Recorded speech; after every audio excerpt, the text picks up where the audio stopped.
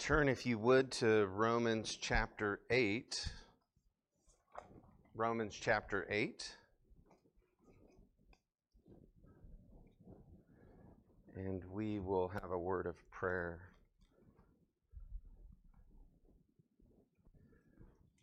There's nothing like a song that says, "I surrender all," that makes you just want to fall on your face before the Lord. Amen. He's worthy. And as we're anticipating getting into Romans 8, there may not be a better chapter in the Bible for us to spend our lives immersed in, to just get our hearts in it, to never get out of Romans 8, to always stay and swim in the waters of Romans 8. I mean, you want to learn how to surrender your whole life to God? Romans 8, drinking deeply from this well, will radically transform your life. So as we come before the Lord, let's ask His blessing on our time. Let's pray. Father, in many ways I tremble before this text because there is so much here for us. You have revealed such glorious truth for the Christian. And for those who do not know Christ, you have revealed such glorious hope. And Father, when we need a ray of sunshine into our souls, you have revealed that to us in Romans 8. Lord, it's like a beam going right into our hearts. And I pray that your Spirit would bring your word in power into our hearts, that you would minister to our souls where we need to hear this truth, God, that you would perform surgery in our hearts. Lord, grow us, sanctify us, strengthen us. Do what only you can do through your word. And I pray that you would help me to move out of the way, that your Spirit would just bring your word in power. And Father, that you would come upon this time, and that you would come upon each of our hearts, that we would hear what the Spirit is saying to us today. And as we ascend the mountain of Romans 8 and as we ascend to the peaks of glorious, God-inspired, gospel-drenched truth, I pray that we would receive help today in a time of need.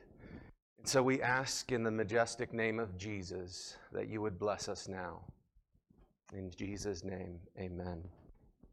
Amen. One of my favorite novels is a novel called Les Miserables.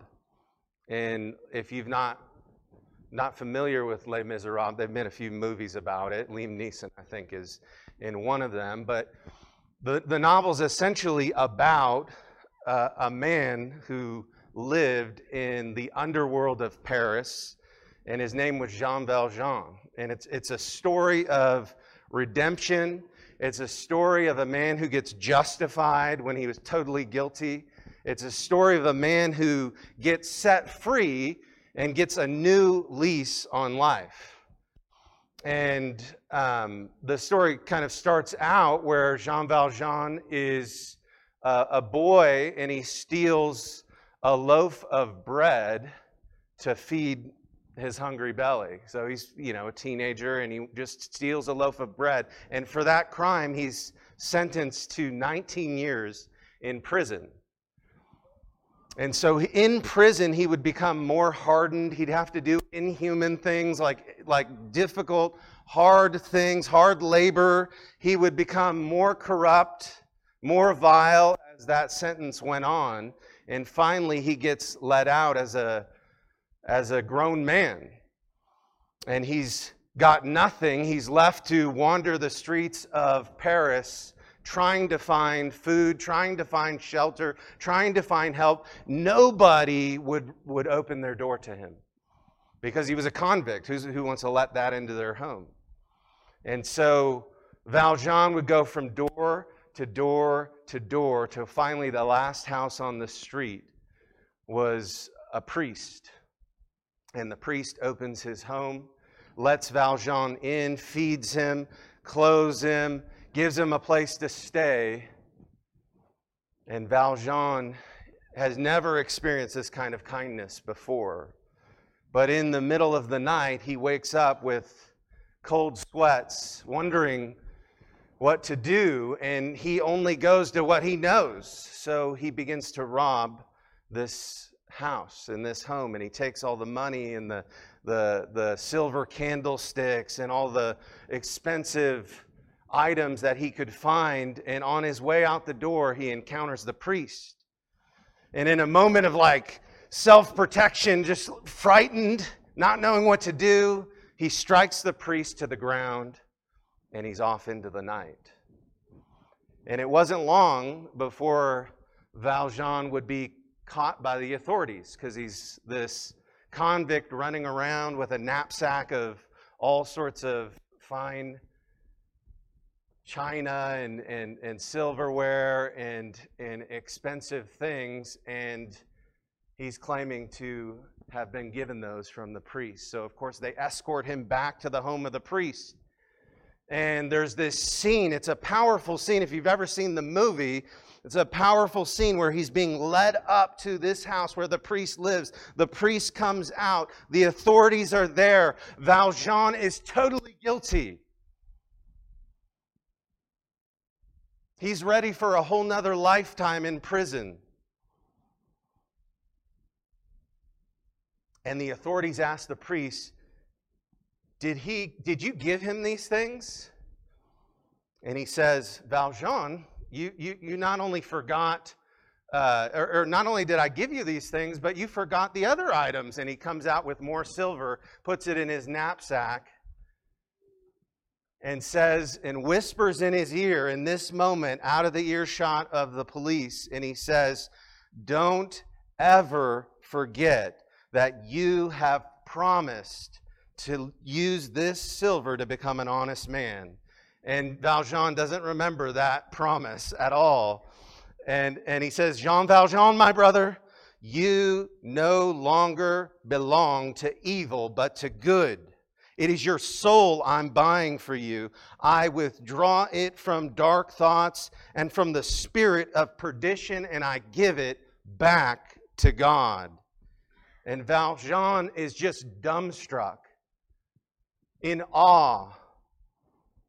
He has been set free when he was totally guilty. He's been pardoned and given a new lease on life. And what was a man who was totally corrupt, totally vile, is now totally new. And the novel depicts him as coming to Christ in that moment. He comes to Christ. He comes to Jesus. He gets forgiven of his sins, and he gets set free, and now he begins to live a different way. And the whole novel is about the redemption that Valjean experienced being played out in his life. Because no condemnation in Christ leads to new obedience. And that, brothers and sisters, is exactly what Romans 8 is about. It doesn't stop at no condemnation. It leads to new obedience and new life in Jesus Christ. So we're going to read this text again that we lingered over last week. We highlighted verses 1 and 3, and we're going to lean into verses 2 and 4, but I want you to see the flow of the text. In Romans chapter 8 and verse 1, this is God's holy word. There is therefore now no condemnation for those who are in Christ Jesus. That's what the priest said to Valjean. No condemnation. For the law of the Spirit of life has set you free in Christ Jesus from the law of sin and death. For God has done what the law, weakened by the flesh, could not do by sending his own Son in the likeness of sinful flesh, and for sin he condemned sin in the flesh, in order that the righteous requirement of the law might be fulfilled in us, who walk not according to the flesh, but according to the Spirit. No condemnation leads all the way to a new life being lived out in the Spirit, according to the Spirit, where you're fulfilling the law of God that's been written on your heart, and you're living a different way. That's what happened in Valjean's life, and that is the story of every Christian who has been born again, who has come out from under the no condemnation verdict, or condemnation verdict, to no condemnation in Christ, and then set free to live a completely different way. And if we haven't experienced that freedom, then we're just going through religious sort of rituals. There's no power. So I want to look at this passage, and I want to see that no condemnation must come before new life. And then I want us to look a little bit more at the new freedom that we can have, that the Spirit sets us free from sin's dominion and sin's penalty. And then lastly, we're going to look at what that walking in the Spirit, that new obedience, is supposed to look like. So truth number one, no condemnation before new life. Look again at verse 1. There is therefore now no condemnation for who? For those who are in Christ. So if you're in Christ, there's not an ounce of condemnation before God for you. He's removed it all by pouring it on His Son in your place on a cross. The wrath was borne. The Son bore the full weight of condemnation for our sins in Christ, and were set free. And then verse 2 says, the Spirit sets us free from the law of sin and death. Verse 3 reminds us what God has done to do it. And then lastly, verse 4 has that in order that. Do you see? That's a purpose clause right there. In order that. Why is this all happening? In order that the righteous requirement of the law might be fulfilled in us. God means to make men new. God means to make women new. God means to make kids new. So new, real, transformed living comes out of your life. It's been said that pardon precedes power. Getting right with God precedes doing right for God. Justification has to come before sanctification. And so many people are on the treadmill of trying to be good enough for God because they've never come to terms with the reality that the gospel is God's good news, that He sent Jesus to do it for you, and then transform you so that you begin to live and become like Jesus through the newness of the Spirit. So the fruit of a holy life is not going to bloom for us until the root of justification by faith takes root in our hearts. So where are you at today in that equation? Have you experienced that no condemnation verdict that verse 1 talks about? Have you experienced the freedom of the Spirit coming into your life that's causing you to live a new way? It's like you don't love the things you used to love, and God has become big in your estimation, and you see God in a different way. You care more about God. Your life is revolving around Christ and no longer around yourself. So when a man comes out from under the weight of condemnation, it's like we saw in Les Miserables. Valjean starts to live a new way. Transformation in his soul begats transformation in his life.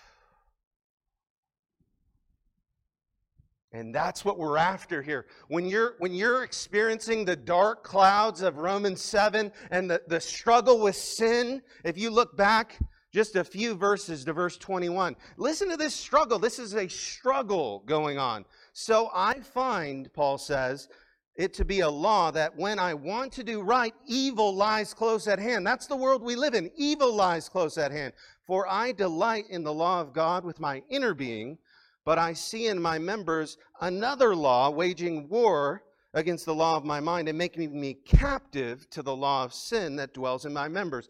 Wretched man that I am, who will deliver me from this body of death? Do you feel that? It's a cloud. It's a cloud. It's a wrestling with sin. And then the ray of sunshine. Verse 25. Thanks be to God through Jesus Christ our Lord. That's how it happens. That's how no condemnation breaks into your life and brings the sunshine of a new life lived out for God in the Spirit. So Romans 8 is like this ray of light. It's this ray of hope. It's this beautiful fire that God wants to stoke in your soul. He desires you to see the sweetness of what it means to be delivered from the sure wrath of God. Jesus once said in John 5:24, he said, Truly, truly I say to you, whoever hears my word and believes him who sent me has eternal life. He does not come into judgment, but he has passed from death to life. Do you hear it? He's passed from death to life. He's passed from condemnation to no condemnation. So what would happen in our souls if we truly drank from that well and we realize the freedom we have, that no more condemnation before the face of God? You don't have to run from God. You don't have to hide from God if you're in Christ. You don't have to fake it. God has liberated you.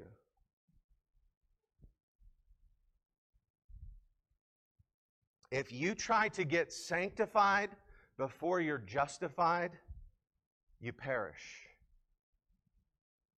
That's called works salvation. That's called trying to take your good works and bring it before God and try to earn it. And nobody can do it because we fail to love God and love one another every single day.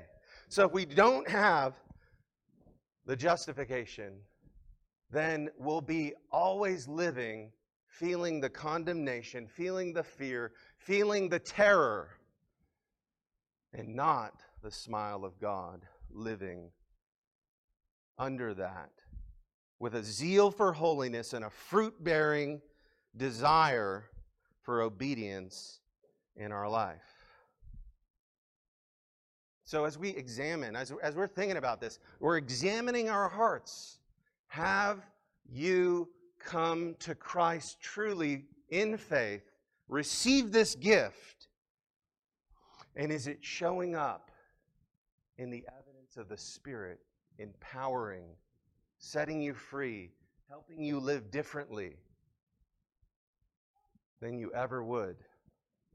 Would the Apostle Paul still be persecuting Christians if God did not say no condemnation? Absolutely.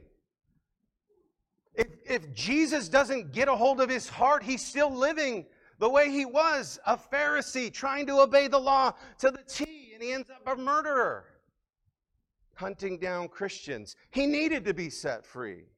He needed to have a Jean Valjean awakening. So that's truth number one. Can't get the cart before the horse. Justification precedes sanctification. Pardon from God precedes power to live the Christian life. Truth number 2. New freedom because we've been set free in Christ. There's new freedom. Have you thought about that? There's new freedom. There's a sense in which this freedom is the freedom that all of us have been aching for our whole life till it dawns. It's like being shackled in a prison, and finally the shackles come off and you walk out and you can actually see the sunlight of a day like this and walk out and feel the glow. Because this freedom has come in. Look at it in verse 2. For the law, and remember we said last week that this idea of law it really means more like power. So for the power of the Spirit of life has set you free in Christ Jesus from the power of sin and death. If you're a Christian, the power of sin has been broken over your life. Glorious. Before I knew the Lord, all I wanted to do was sin.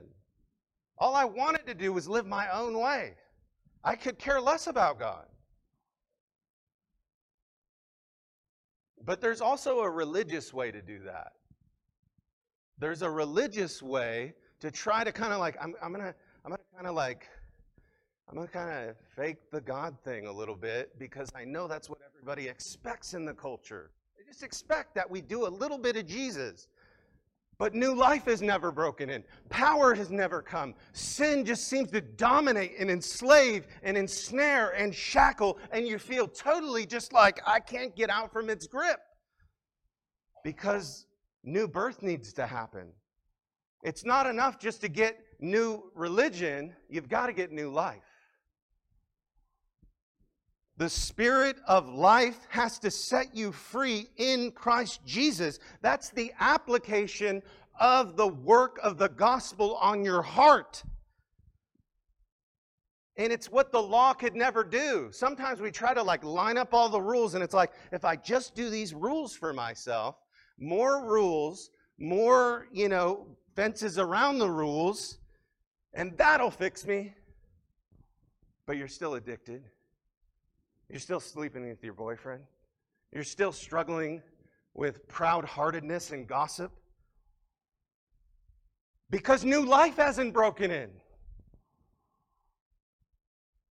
Verse 3, for God has to do something. For God has done what the law weakened by the flesh. Did you see that? It's weakened by the flesh. Our flesh makes the law not do the job that it's supposed to do. It's supposed to keep us in line, but what happens is our flesh is so weak, it arouses things. How many parents know when you say, don't eat the candy in the pantry, what happens? It's like the very law provokes the sin to come out. And it's not that the law is bad. Paul just spent chapter 7 defending the law of God, saying the law is holy, good, and right. We are the problem. Our brokenness. Isn't it amazing that when you say don't eat the candy in the pantry, it's just like a magnet. It's like I must go steal candy. That's how. But that's us, is that not? Sometimes the Lord gives us children sometimes to be like a parable of our own hearts. Living over and over and over again. You're just like, how is this not happening? You're not getting this. I said it 3 or 4 times, and you're still going into the pantry. Because the law was never meant, or our flesh sees the law, and it wants to do the opposite. It's weakened by the flesh. So God has to do something. And it's called the Holy Spirit. If you're a Christian, there's only one reason that the light went on. Because the Spirit of life set you free in Christ Jesus. If you're a Christian, there's only one reason that you're not in darkness. Because the Spirit's put a spotlight on you and said, here's the light. Look at Jesus. You were given eyes to see. The Bible calls it new birth. It calls it being born again. It calls it when God begins to grab a hold of somebody's heart and do what the law never could. We have to be set free in Christ. Now, what are the kinds of freedom we see here in verse 2? Look at this. This is pretty profound when you think about it. You've been set free in Christ Jesus from the law or the power of sin and death. So what is Paul saying there? He's saying that you need to be set free by the Holy Spirit applying the gospel. You need to be set free from the power of sin's dominion and grip. And you need to be set free from the judicial penalty or the consequence of sin, which is death. It's right there. Paul just so succinctly says it right there in one verse and says you need both kinds of freedom to begin to live differently. If sin's stranglehold is on you and you love it more than Jesus, you will never live new life. But for a Christian who's been born again and been set free from the power of sin's grip, it's like this stranglehold has been broken and now there's a battle. There was never a battle present in my life before Christ. I just did sin, and I love doing sin. And sure, I might have been guilty when I got caught. I apologize. But we keep doing it because we love it. We love the rebellion. We love the rebellion. We keep going after it. But when God gets a hold of our heart, then the battle really begins. Because now the Spirit's in your life. And now the indwelling sin that Romans 7 was talking about, like I feel like evil's close at hand. The good I want to do, I don't do. And the things that I don't want to do, those things I'm struggling with.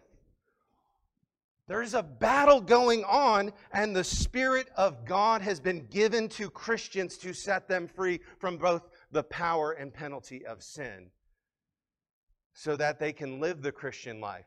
You will make no progress in the Christian life if we don't understand and see this. Sin's penalty has been decisively broken. Listen to Romans 6:20. For when you were slaves of sin, you were set free in regard to righteousness. But what fruit were you getting at that time from the things that you are now ashamed? For the end of those things is death. That's the fruit you were getting. It was death. But now that you have been set free from sin and have become slaves of God, the fruit you get leads to sanctification and its end, eternal life. Did you see that? It was like you were getting death when you kept going after sin. Only bad things come from going into the pantry and stealing the candy. Or that illicit relationship. Or that enslaving addiction that nobody knows about. You keep going to it. It's functioning like a god to you. Because Christ is not sweet in your life. Because sin is dominating. The power's still there. You're feeling the penalty. You're seeing like destructive things happening in your life.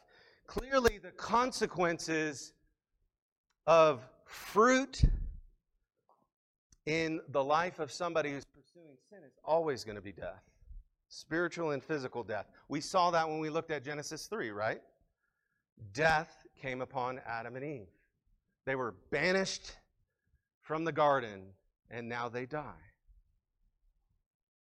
But another Adam came to set people free and to break the bondage and the condemnation and to deliver us from the just penalty our sin deserves. That's what that passage is saying. I'm reminded of Pilgrim's Progress. If you've not read the book, it's an allegory of the Christian life, and the main character's name is Christian, and he's on this pilgrimage from being like stuck in sin and struggling, and he's realizing like this sin thing is not all it's cracked up to be. My life is miserable and I keep struggling and struggling. And so the picture of his life as he goes on and on, it's a picture of like sin and condemnation like a weight on his back. And the longer he lives, the more it grows and the more immense it gets. And it strangles the life out of him. And the burden and the condemnation keeps growing and growing and growing. And it's unbearable and he can't stand it. And he wants to just rip his hair out because he can't shake it loose. And then he sees Christ. And as he looks to Christ, that burden that's just been hanging on his back, ever growing, just falls to the ground. And he's set free. And he begins to run up the mountain. And it's a picture of the Christian life. Sin's condemnation, sin's penalty, sin's grip being broken. And now he's running towards the King and living out the gospel. And that is exactly what verse 2 is saying. For the Spirit of life has set you free in who? In Christ Jesus, from the law of sin and death. We look and we're liberated. We trust and we're transformed. Christ is enough to deal with the burdens on your back. And until then, we will not be delivered from that grip. That grip that ensnares. Paul says this in Romans 6:14. He says the same thing just a little bit earlier in Romans. He says, for sin will have no dominion over you, since you are not under the law, but under grace. If you're under grace, if you've received pardon, if you've been forgiven, if you've looked to Jesus, you're not under sin, but you're under grace. There's a freedom there. That does not mean that we don't struggle with sin. It means the struggle has begun. And it means we have power to fight. It's like the Chronicles of Narnia when Aslan comes onto the scene, and what happens in Narnia? Everyone is under the White Witch's spell. And it's not until Aslan comes and people start looking to Aslan that the spell is broken, that they're free from the White Witch's spell.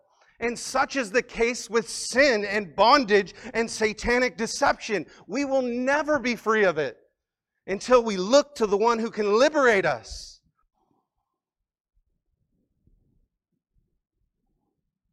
Perhaps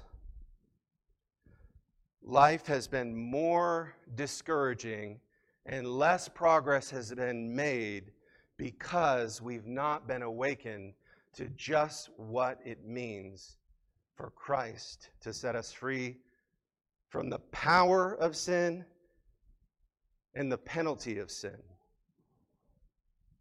Now, we've already seen the presence of sin still remains. Just a few verses later in Romans 8, you see this battle going on. And in verse 12, Paul says, so then, brothers, he's talking to Christians, we are debtors not to the flesh to live according to the flesh. You don't want to live that way. For if you live according to the flesh, you will die. But if by the Spirit, there's the Spirit again, you put to death the deeds of the body, you will live. Do you see what's happening there? It's the same thing as in verse 4. Verse 4 says, you don't walk according to the flesh, but according to the Spirit. So now if the Spirit is in your life, by the way, the Spirit is mentioned 20 times in Romans 8. And only 13 other times in the book of Romans itself. So the Spirit dominating our lives is the road to assurance, brothers and sisters. If you have the Holy Spirit, that brings assurance into your life. And the Spirit bears witness with your spirit that you're a child of God. So you have the heart to keep moving forward and keep fighting sin and keep putting it to death. That's what it means to no longer be under its dominion, but under grace.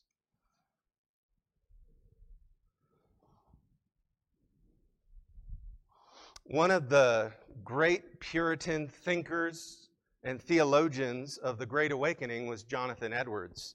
And he saw this idea like being fleshed out. He lived through the Great Awakening, the first Great Awakening.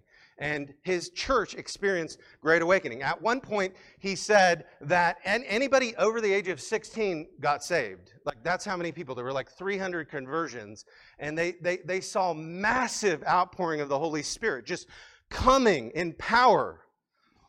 But he saw over time, he saw that there needs to be some discernment here, because some were genuine conversions and works of the Spirit, and some were this counterfeit sort of grace was going on. And listen to what he says here as he's kind of like summing up the reality of this.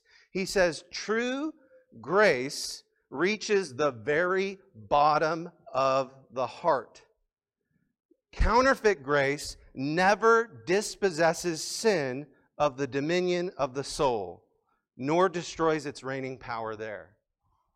Basically, that's a puritanical way of saying sin needs to be decisive. The grip needs to be decisively broken in your life. That happens when grace gets a hold of you and the Spirit empowers you. And you're set free by the no condemnation verdict. Sin doesn't operate the same way in your life, because now you have power to fight against it. Now you have the freedom of knowing that God's smile is on you, and that you're never going to go to the Father with your sin like one who knows he's headed for hell.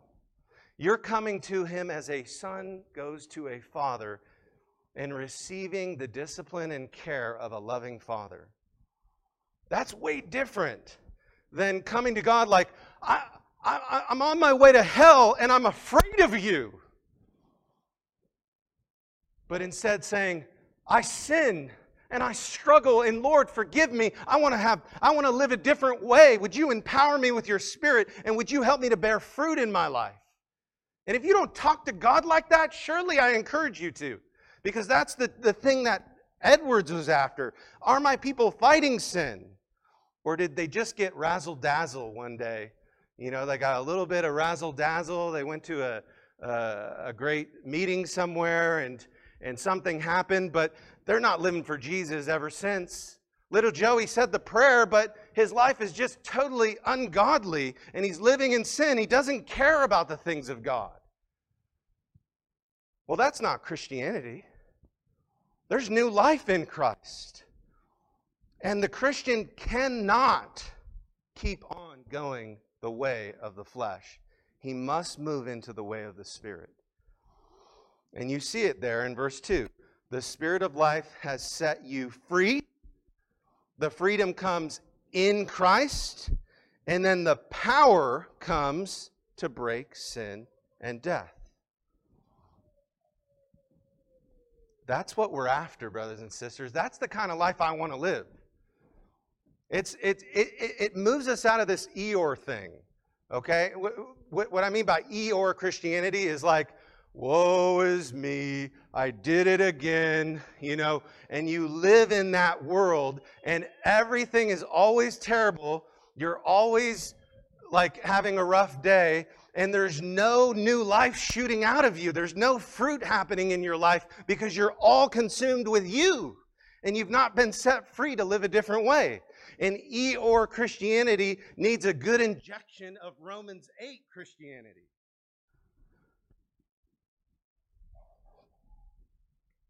Now, I want to be careful with consciences here. I know we all struggle with discouraging thoughts. We all struggle in this battle with sin, and sometimes it gets the upper hand. But the Spirit that liberates us is the same Spirit that draws us back, because it indwells us. The Holy Spirit is a person. The Holy Spirit is God, and He indwells us. And so He unsettles us when we're living in ways that we know we shouldn't, or in relationships we shouldn't be in. The Spirit's not going to, you're going to have something gnawing at you that you need to get right.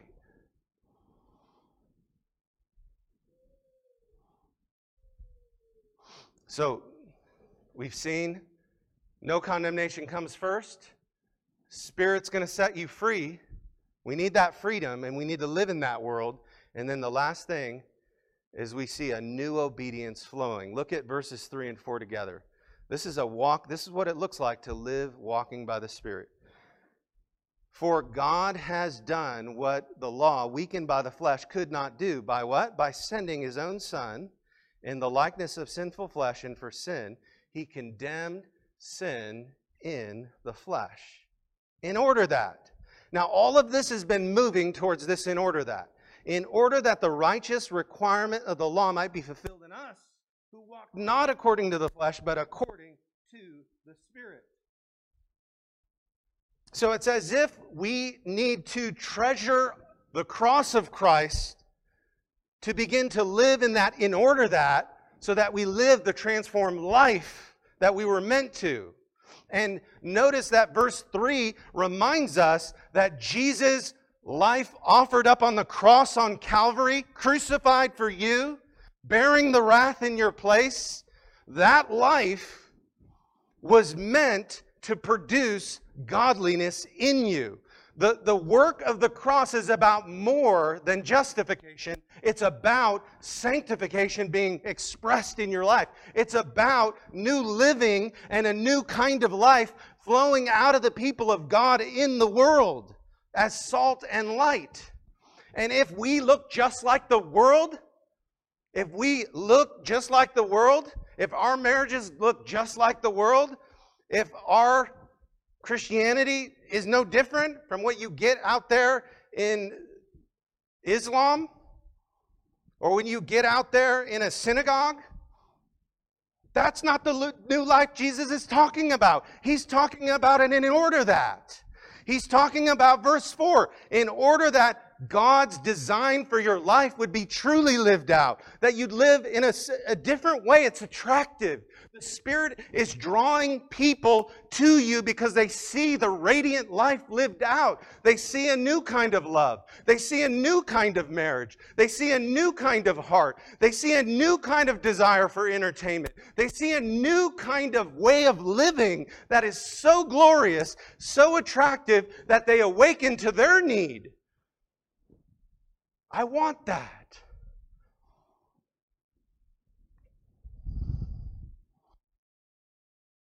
That's a glorious picture. And it was promised long ago in the Old Testament. Listen to how the New Covenant, New Testament promise of Jesus was meant to work out in the people of God. In two prophets say this very same thing. Jeremiah chapter 31 and verse 33 says, "For this is the covenant that I will make with the house of Israel after those days, declares the Lord. I will put my law within them, and I will write it on their hearts, and I will be their God, and they will be my people."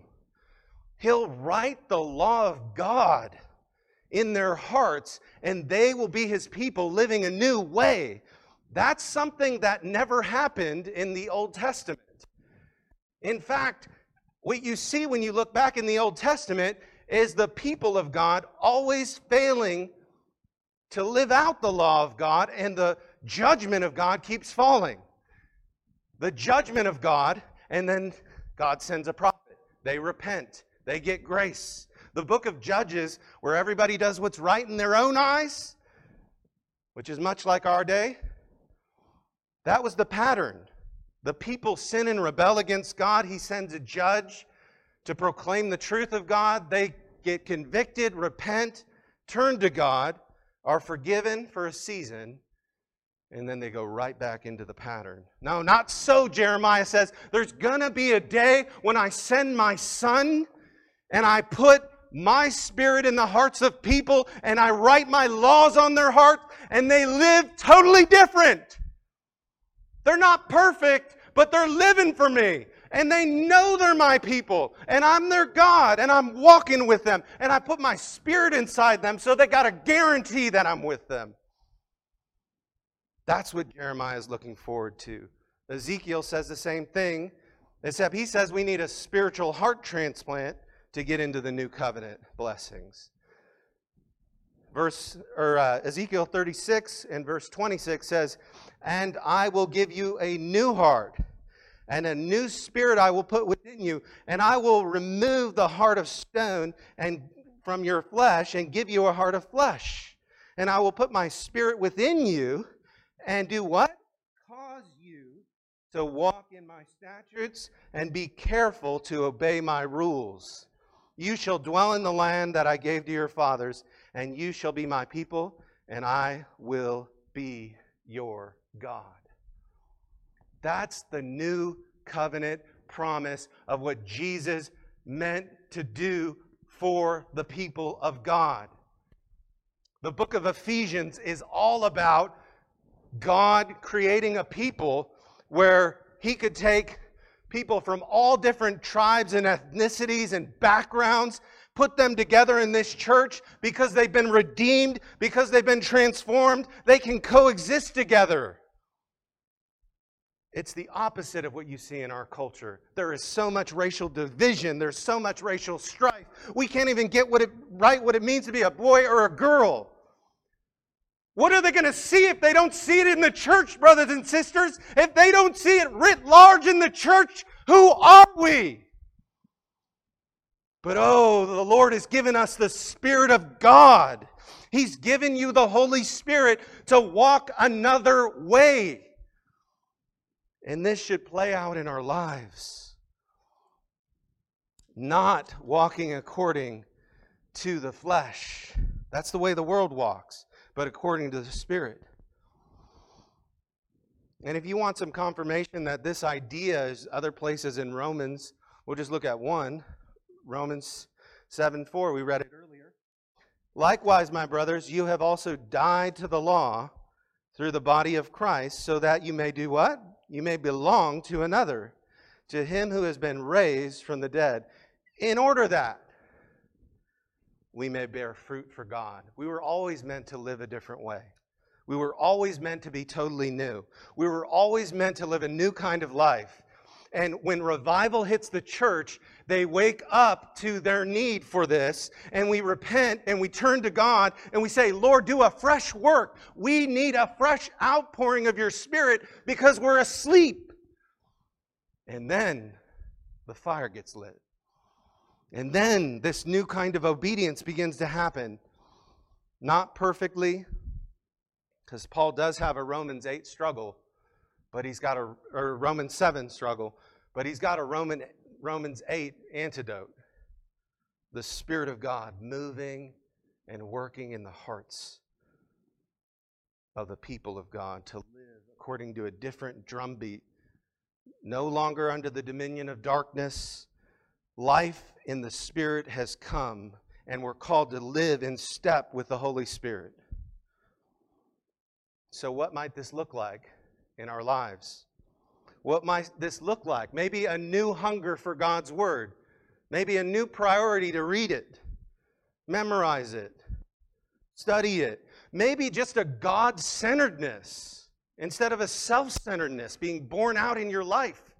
You want to be more about God. I need to be more about God than I am about Peter Phillips.